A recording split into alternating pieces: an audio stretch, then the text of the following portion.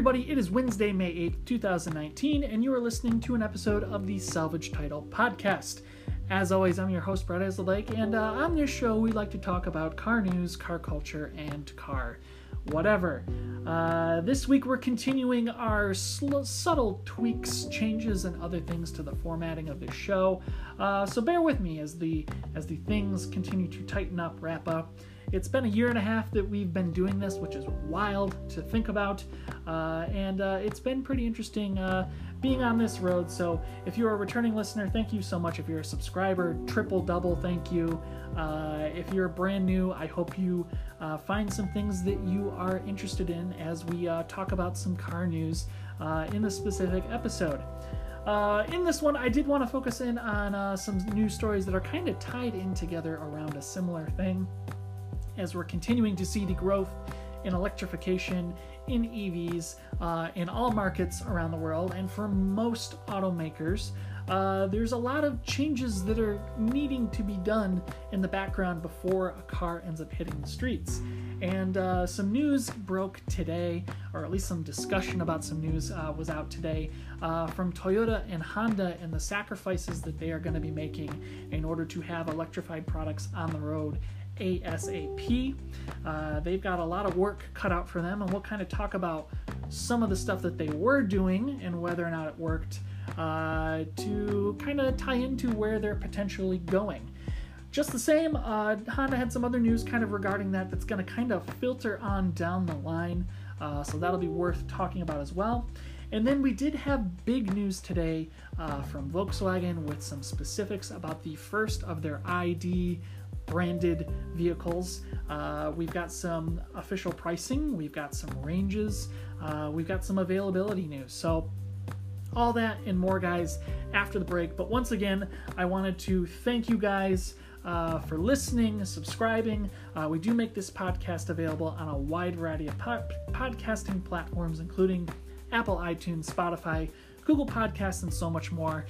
So if you're not subscribed, please do. If you are subscribed, if they ask you to do a rating or anything like that, if you could just take a moment to give this podcast a rating, it does help us get seen by more people, and I really do appreciate it. But with all that in mind, guys, after the bump, we'll talk about some of this car news, focusing first on Toyota and Honda.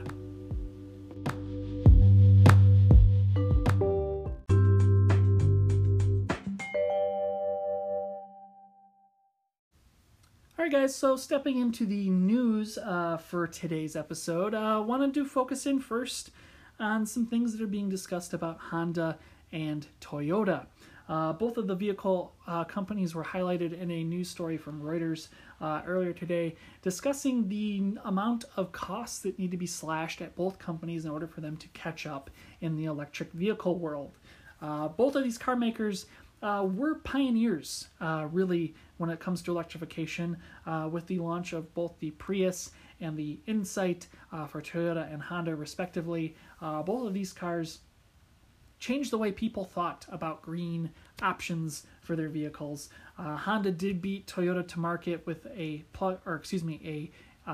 hybrid here in the US by a few short weeks, but in much of the rest of the world, the Prius was a lot of people's first experience with electrification in a daily use vehicle. It's really important to kind of think about how Toyota really approached this in a very different way than Honda did back then. Toyota wanted to make a car that was usable by not just, a person. It was a family vehicle that was able to go around and get groceries and go to work and do other things and save you gas in places where gas was being wasted the most, and that was sitting at stoplights and slow speed traffic. And their hybrid synergy drive system was able to power the vehicle for short distances when gasoline would be wasted the most. And in the long term, I think it really goes to show how forward-thinking Toyota was, because so many automakers have developed similar hybrid systems to that, have developed start-stop technology for the gasoline engine, similar to what the Prius had, and many of those vehicles are based on normal cars and trucks that we would be driving every single day as it is. On the flip side, Honda went a little bit of a different route. The first generation Insight was a small two-seat, kind of sporty coupe that used some high technology materials and weight saving choices were made. It used a different kind of hybrid system. It was built alongside the Honda S2000 in the same plant. It was a very weird and very special car that, whereas the Prius, really shined in the city performance of fuel economy, the Insight was able to shine both in the city and out on the highway, being able to exceed more than 50 miles per gallon in many different situations. Just phenomenal performance with that car. But as time went on, the demands of the public changed. The Prius got much larger. The fuel economy has continued to improve, but it's become more of a normal vehicle outside of its styling cues. Whereas the Insight went from being a very niche vehicle to attempting to be a Prius also-ran and never really getting the traction that it needed. And I think a lot of that has to do with Honda's hybrid system that they had been using at the time. It just didn't save as much gas as what a simple lightweight vehicle would have been able to do with a stop-start technology on the gasoline engine. So Honda, after that second generation went away, they went back to the drawing board and thought about, what they need with their hybrid system. And the new Insight that's out today is much more along the lines of what you'd see in a Prius or many other vehicles. And as such, it's been reviewed quite well, and looks like it's sold pretty okay. So that's kind of where things are at with them.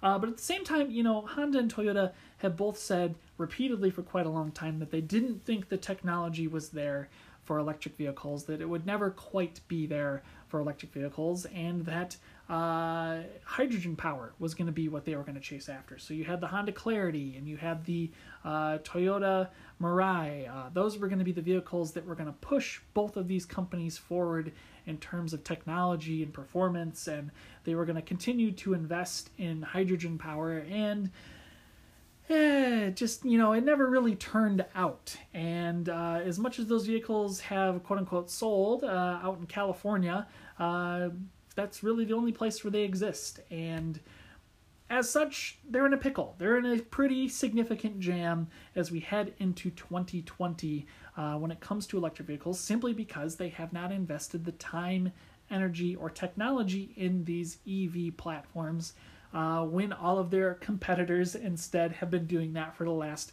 5 to 10 years. So as such, they're running around with their hair on fire trying to figure out what they need to do. Toyota in this Reuters article is saying that they're cutting costs everywhere, from the top to the bottom of the company, in order to be able to fund an EV development program, whether it's pencils for the R&D team, different ways that things are manufactured or sold. It's all going to be penny pinching to make the money available for this program. And as such, I don't really feel like Toyota has really shown us what they want to do with an electric vehicle. I can't say that I'm surprised, given Toyota's lack of innovation in the past 10 to 15 years and their continued push away from technology as simple as Android Auto in their infotainment systems. It shouldn't be a surprise that EVs aren't high on their list of shit to take care of. So, I don't know what their plan is. They have sold EVs in the past. They had the Toyota RAV4 EV that was basically powered entirely by Tesla underneath for a few years back in the early 20-teens. But most of those vehicles were lease options, and I think a lot of them ended up getting destroyed after they were returned to Toyota. Where they're going to be at in the not-too-distant future, they do have the new Corolla Hybrid coming out. Obviously, they have the all-wheel drive Prius coming out. They have major hybrid options coming for the Toyota RAV4 and the new Highlander. It seems like, hybridization is still a very big thing for Toyota in their electrification plans, but where that EV model fits in isn't entirely clear. It seems to me that what they would want to do is introduce some kind of crossover-y type plug-in electric vehicle, kind of similar to the Kia Niro. To me, that seems like the straightforward, good answer for them. And it's a shame that they don't have the Scion brand anymore, because I really feel like, something like the old XA or XD would have been a prime vehicle shape, size kind of thing for an electric power plant, but they just don't have that. So If I'm a betting man, I would be willing to bet that some revision of the RAV4 in the not too distant future will likely get some kind of electric powertrain. But in the meantime, I guess we will need to wait and see with what their plans are. On the flip side, over at Honda, Honda is being a little more, I'm going to use the word pragmatic in their approach to how they need to get to an electrified model. Honda has done some electric work in the past. They do offer the electric Honda Fit out in California. Yes, it is a compliance car, but it is technology that was developed in-house for them, by them, for that specific vehicle. They've also done other previous work with hybrid vehicles and so much else, and as much as their hybrid technology has changed in the past handful of years, they're still not quite to the ubiquity of the systems underneath Fords or Toyotas or really any other brand when it comes to hybridization. Honda is saying right now where they're going to start cutting costs and other things is by limiting choices available to customers and to really focus in on profitability when it comes to building and selling vehicles every single day.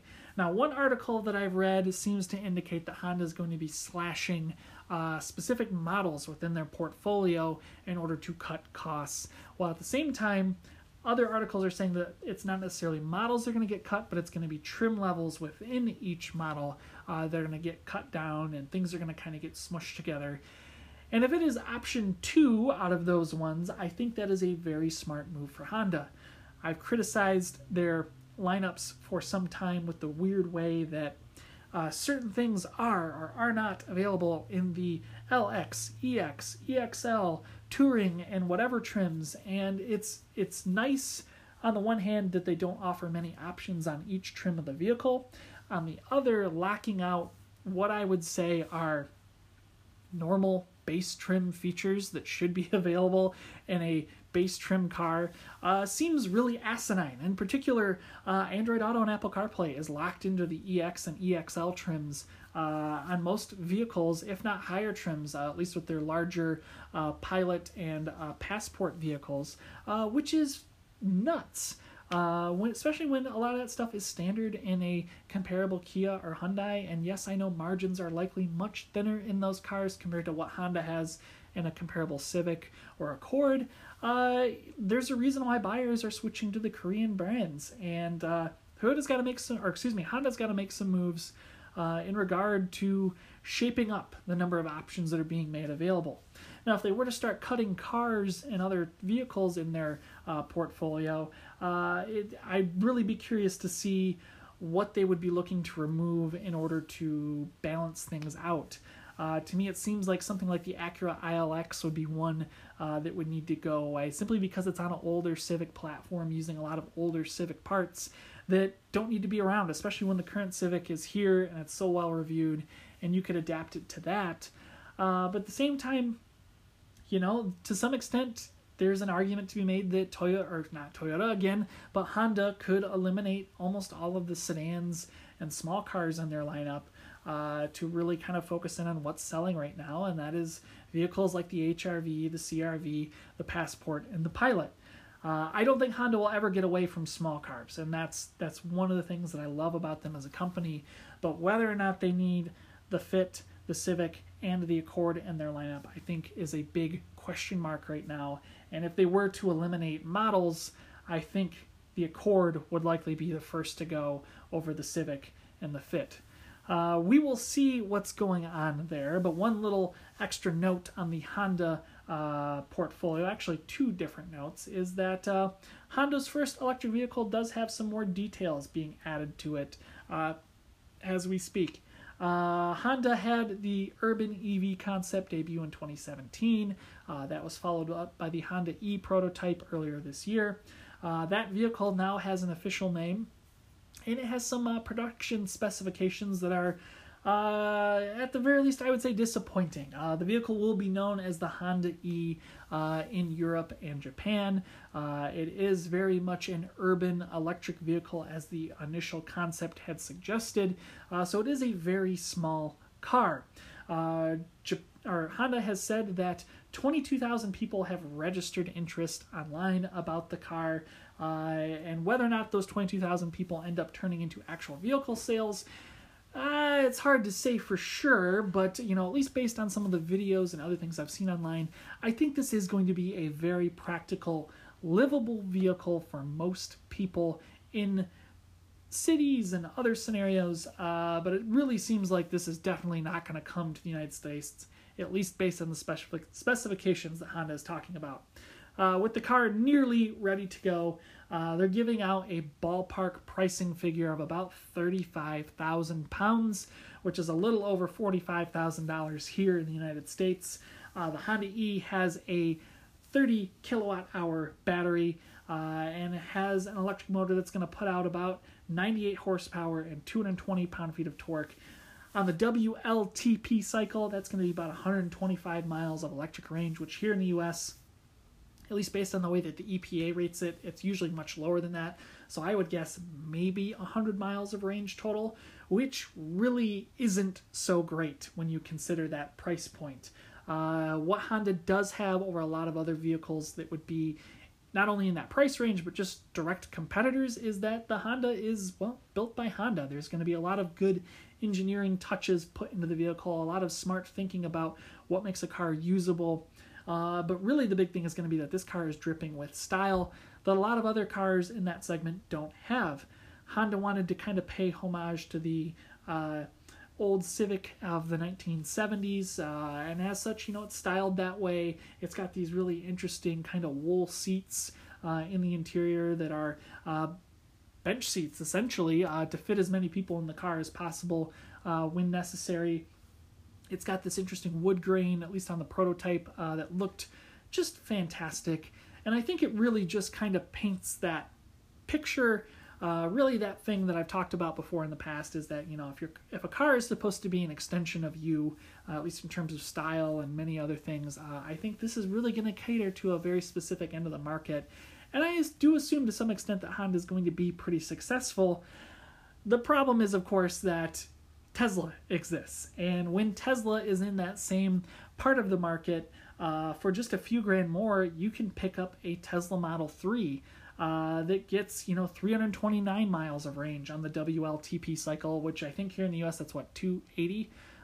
So for 38,900 pounds is for the base trim Tesla Model 3 in the UK. That's a hell of a lot more car for not a whole lot more money. And, in that price range, if $3,000 is going to be the make or break for a lot of people, I think they're going to end up choosing something even cheaper than either one of those cars. A Nissan Leaf is still a little bit cheaper than both of those over there in the UK. You've still got the Renault Twizy and so many other things. Is it the Twizy? Yeah, I think it's the Twizy is the one. I might be getting it confused with a different name. But there's lots of other options in the EU when it comes to electric vehicles. So as much as I hope that Honda is successful with this vehicle, with these specifications, they're in a very narrow part of the market right now. And another thing that is brought up, at least on this Autoblog post, is that we do have a next generation Honda Fit coming, and that Honda Fit will likely be having a hybrid system made available to it. And if that fuel economy in that vehicle is going to be pretty significant, how much more of a good choice does that become over the Honda E, depending on where prices end up landing? There's a lot of interesting, tough choices to be made in this segment right now, and what exactly they're going to do, it's hard to 100% say. And while we're still on the topic of Honda, one more thing when they're talking about slashing costs and other things is that they are developing a new platform to underpin a wide variety of Honda vehicles in the not too distant future, referred to the Honda Architecture Platform. Now, this Honda Architecture Platform will underpin global models starting in 2021, but it's kind of foggy as to what vehicles it's going to be. That aforementioned Fit is going to be debuting in Tokyo in the fall this year. It's very likely going to be on sale sometime in the spring or summer of 2020. So that definitely will not be riding on the Honda Architecture Platform. That same platform will underpin the HR-V as well, which I would assume we'll probably see by the end of 2020, which, by the way, holy cow, that's crazy. The HR-V's been around quite literally forever. That thing is old as shit. It is outclassed in almost every single way by other small crossovers in its segment. Granted, it still gets marketed as like a Best Buy in its segment. I wouldn't touch that thing with a 5-foot pole right now when it comes to technology and many other demands, but hey, that's just me. Nevertheless, those small cars are going to be on its own platform that's already under development. The argument, I think, to be made right now is that the Civic, CR-V, and the Accord will very likely end up getting this new platform, as the timing for new platforms seems to lay out a little bit better. Keep in mind that the Civic that's currently on sale debuted as a 2016 model in late 2015, and add the 5 or 6 years for a normal production cycle for a car would put that into 2021. We've already seen some light touches on the Civic as it is, so that seems to me like the most likely scenario for a new platform. Just the same, the CR-V debuted not long after that, so that would time out well for a new thing there. But whether or not this new architecture is going to be big enough to do that kind of remains to be seen. What is interesting, of course, is that that same Civic platform shares a lot with the same platform that's under the Accord, and that platform in of itself underpins other larger and more luxurious vehicles for Acura. So where this is going to end up going, not entirely sure, but you know, it's going to be interesting also to me to see if this platform is going to be designed from the ground up to take an electrified powertrain. Whether or not it's going to have that floor-mounted battery or it's just going to be a hybrid system.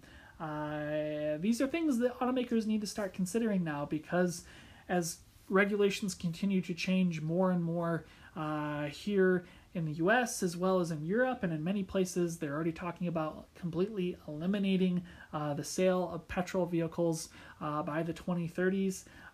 These things will need to be taken into consideration when designing these new platforms, and as much as Honda and Toyota are behind when it comes to electrification, they will find a way out. They always have, and they always will. These are huge platforms, huge companies that have a lot on the line, and they're not going to drop off anytime soon. So we will see where things end up. And after a quick little break, we're going to talk about another brand and their electric cars, and that is Volkswagen. Be right back.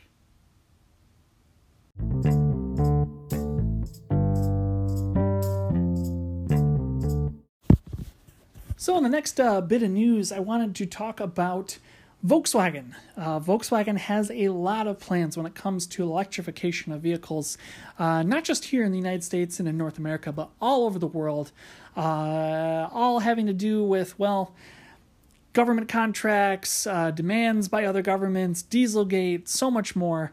And the first of their electric vehicles does have some new, significant, and I think very interesting details to talk about. But first, I wanted to touch on their charging network here in the United States. As part of their Dieselgate settlement with the EPA and with other American regulators, Volkswagen is being, well, I shouldn't say forced, but they really are being forced to build out a electric car charging network in the U.S. that is meant to serve not just Volkswagen electric vehicles and Volkswagen Group electric vehicles, but electric vehicles on the whole. Electrify America is a brand that was started by Volkswagen, and they have plans to build thousands of chargers across the country in the next few years. And the first of those charging centers have been built and are charging electric vehicles. The big thing right now is that Volkswagen is looking for input from people and from businesses on where they need to put their next set of chargers. As of right now, most of the chargers that I can find on a map here in Michigan are at Walmart and Sam's Club locations. These are in some high traffic areas, but at least being a whiny boy, I'm here to complain that none of these chargers have been built in the greater Grand Rapids area, but instead are much further to the south and to the east of us, where it doesn't exactly seem like the type of areas and crowds that would be buying electric vehicles in the first place. If you do want to suggest some of that stuff, you can head on over to Electrify America's website. There is a part of that website where you can suggest certain EV charging locations, but it's not entirely clear what exactly they want from you in filling out some of that information. Now, speaking of Volkswagen's electrification plan more specifically, like I said, they did make some major announcements about their first electric vehicle earlier today. Their ID sub-brand has been one that I've talked about a lot on this podcast, and with a lot of interest. Volkswagen has been doing a lot of cool things with this platform and with their technology to build not only usable everyday vehicles that meet a wide variety of size and need for each of their customers, from something like a subcompact hatchback on up to full-size family sedans and crossovers, to even dune buggies and other things. But the reality of what this project is going to be for them is that their first car needs to be something that is going to be usable by the widest amount of people possible, and that is their first car, the ID.3. Volkswagen is going to be using the ID and a number name as their naming scheme. Think kind of like what Audi does with the A4, A6, A3, and so on, to kind of give you an idea of the size, the performance of the vehicle, so on and so forth. This ID.3 is going to be their Volkswagen Golf-sized model, and in a roundabout way, Volkswagen is basically viewing this as the ultimate successor to the Volkswagen Beetle, then the Volkswagen Golf, and now the ID.3 going forward within their company when it comes to design, engineering, market attention, so much more. So this is going to be a very big, very important launch.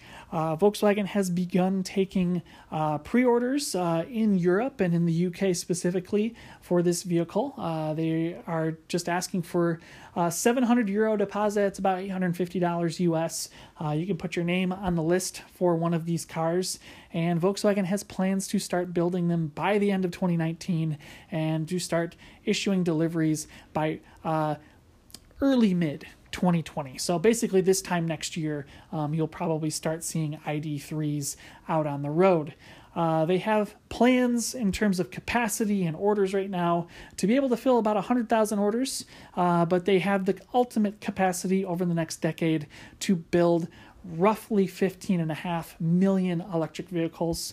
Volkswagen, having taken their time when it comes to their electrification plans, doing some test runs with Audi and Porsche, they've kind of got a good idea as to what is needed from them to have a successful launch of an electric vehicle, and they're trying to avoid the bottlenecks that really slowed down vehicle sales for not only Tesla, but Hyundai, Kia, General Motors, and many other car companies, because they know that the public wants electric cars. They just have to be able to build them fast enough to meet that demand.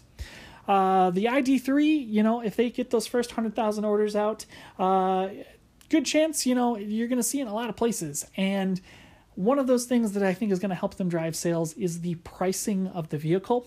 They're going to be launching this within 3 different range levels. Kind of think of like what Tesla had been doing with the Model 3, where you could get the standard range, the mid-range, or the standard plus, and then the long-range model. And now I think it's just the mid-range and the long-range. It's a weird mess. But nevertheless, Volkswagen is saying that they're going to have a range between about 205 miles to 260 miles for the standard and mid-range, and then the top trim range will have about 342 miles of range.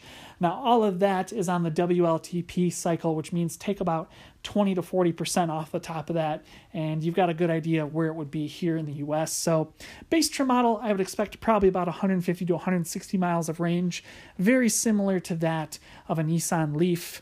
The mid-range model, I'd probably put that at right around 200. So on par with a lot of the new electric vehicles that are getting pretty popular. Maybe around 220 on the high end, depending on where that efficiency level is at.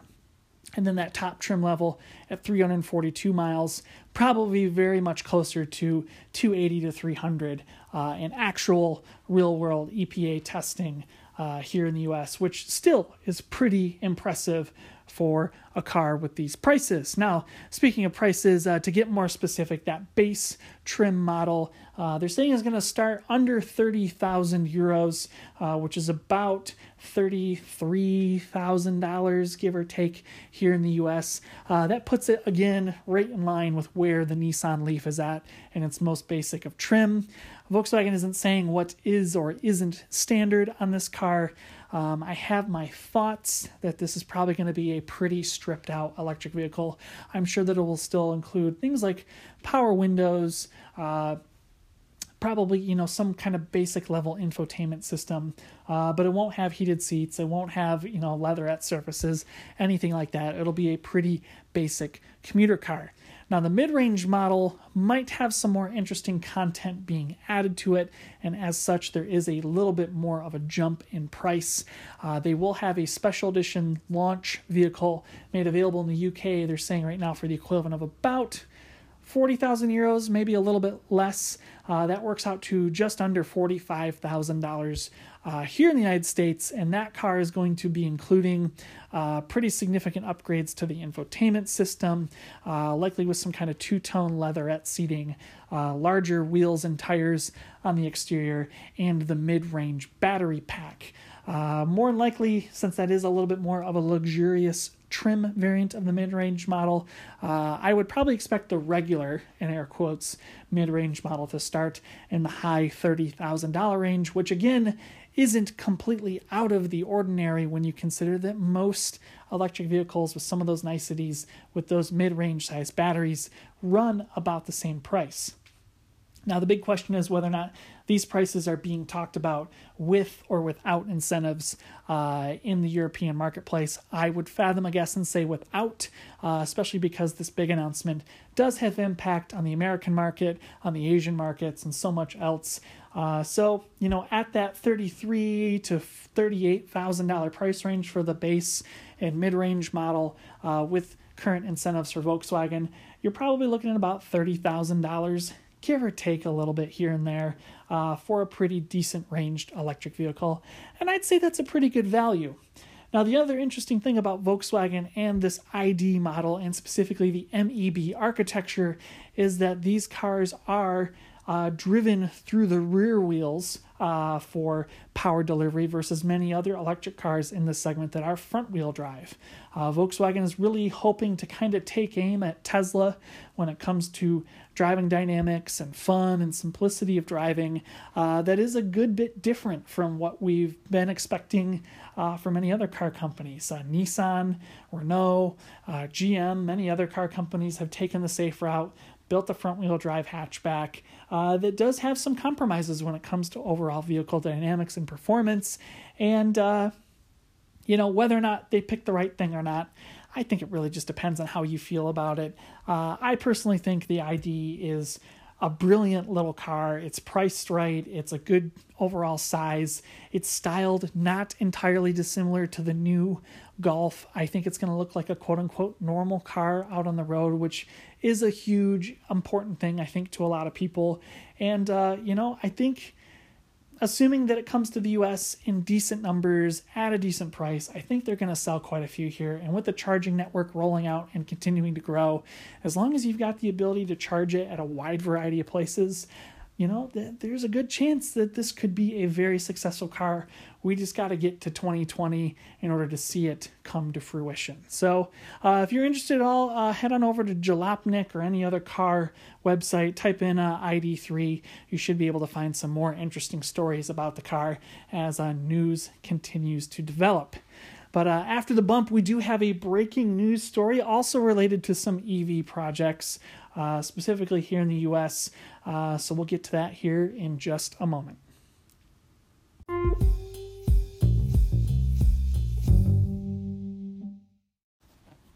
Well, we do have some breaking news here at the end of the show that wasn't discussed up front because, it literally happened as I was recording the last segment about the Volkswagen ID.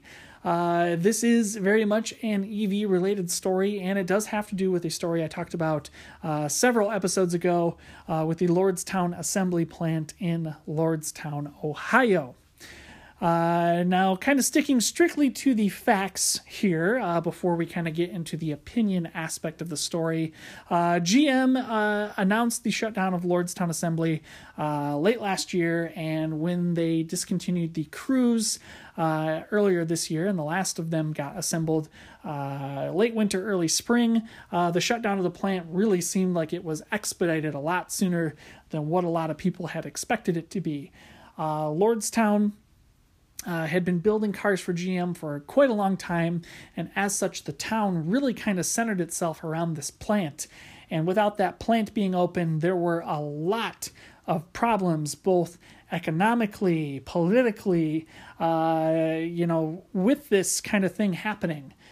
President Trump had promised to keep jobs here in the U.S., to bring more jobs to the U.S., and to keep plants like Lordstown open.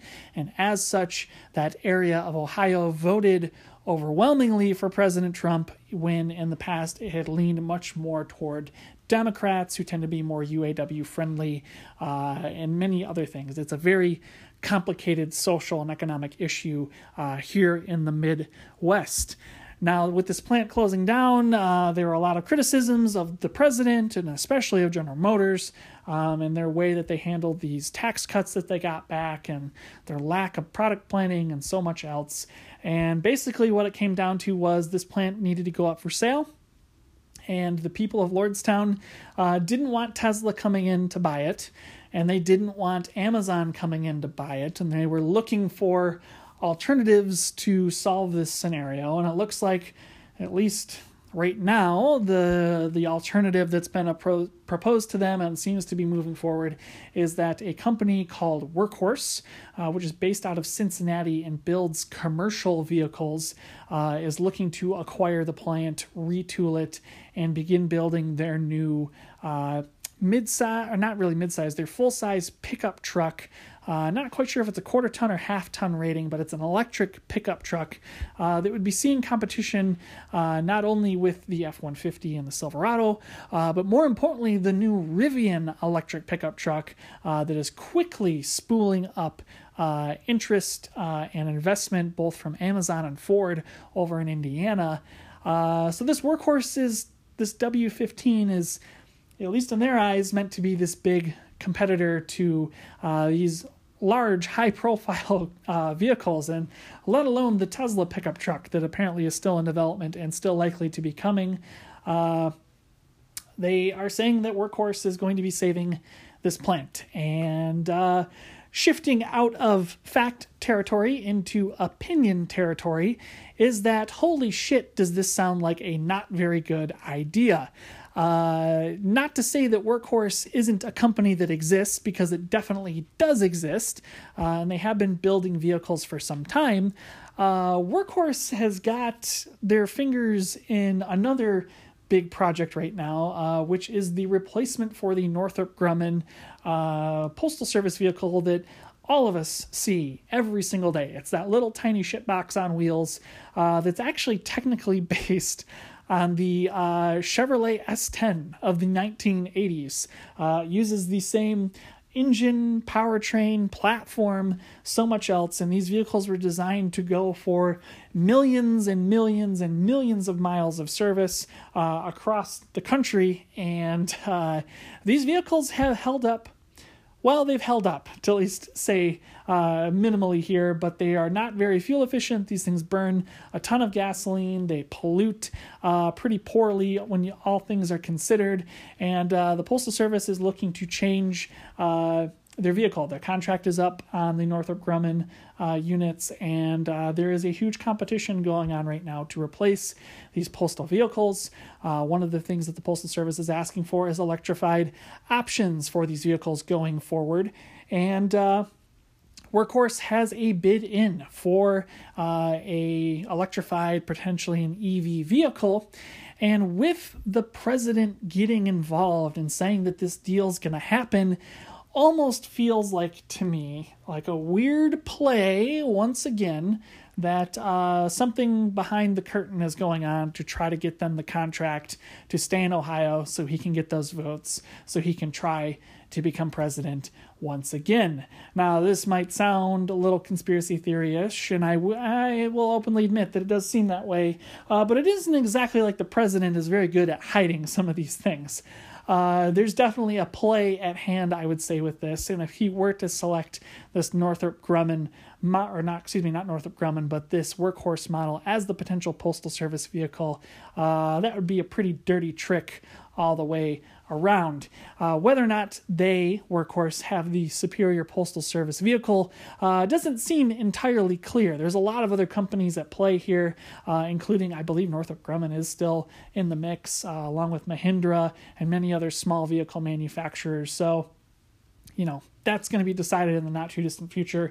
But focusing more on the tangible aspect of this, assuming that Workhorse has the money to source this plant themselves, which doesn't entirely sound like it is the case, assuming that this plant gets focused on the W15 and not the postal truck, where in the hell do they think they're going to be able to find the sales for this vehicle for a company that basically is starting with nothing, has proven to no one that they can build a vehicle that someone is actually going to want to purchase and drive on a daily basis.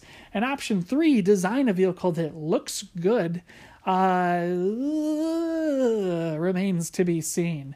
At least based on the W15 prototype photos that are online right now, it basically, to me, looks like a pickup truck you'd find in Grand Theft Auto or Saints Row. It doesn't look entirely alien from what we see on the road today, but at the same time, it doesn't look good. It looks cheap.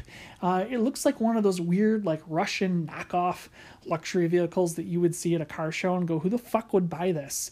That's entirely what I'm seeing here, and it just really seems like a cheap ploy to give these people hope to gain a political point or two in this region and hope that it, quote unquote, works out. And I shouldn't be looking a gift horse in the mouth. If Workhorse thinks they've got the money, if they think they've got the interest to build this vehicle, to keep this plant open for another set amount of time, that's great. I think they should go for it. But at the same time, we shouldn't be riding on false hope, thinking this tiny company from Cincinnati is going to have enough interest to keep this plant open, to keep this 1,500 plus people employed at this plant, and to keep this town afloat, because the reality of it is, I don't think they do in any way, shape, or form.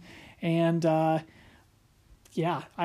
don't really know what to say beyond that. So we'll kind of keep an eye on this story as things continue to develop. This, I think, is going to be a repeated thing here in the Midwest as production continues to move in and out of the Midwest based on unionization, parts pricing, tariffs, and so much more. So we'll give you a more up-to-date look as things continue to change.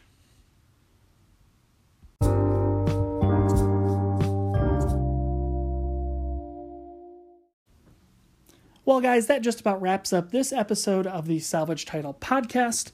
As always, I'm your host, Brett Esledyke, and you can reach out to me on Twitter at twitter.com/YSSMAN, and you can also follow along with episodes of this show at an updated URL that's anchor.fm/salvagetitle. We used to do the show twice a week. It's kind of changing as we continue to think about the format, so we'll kind of keep you posted on where things get to in the not too distant future.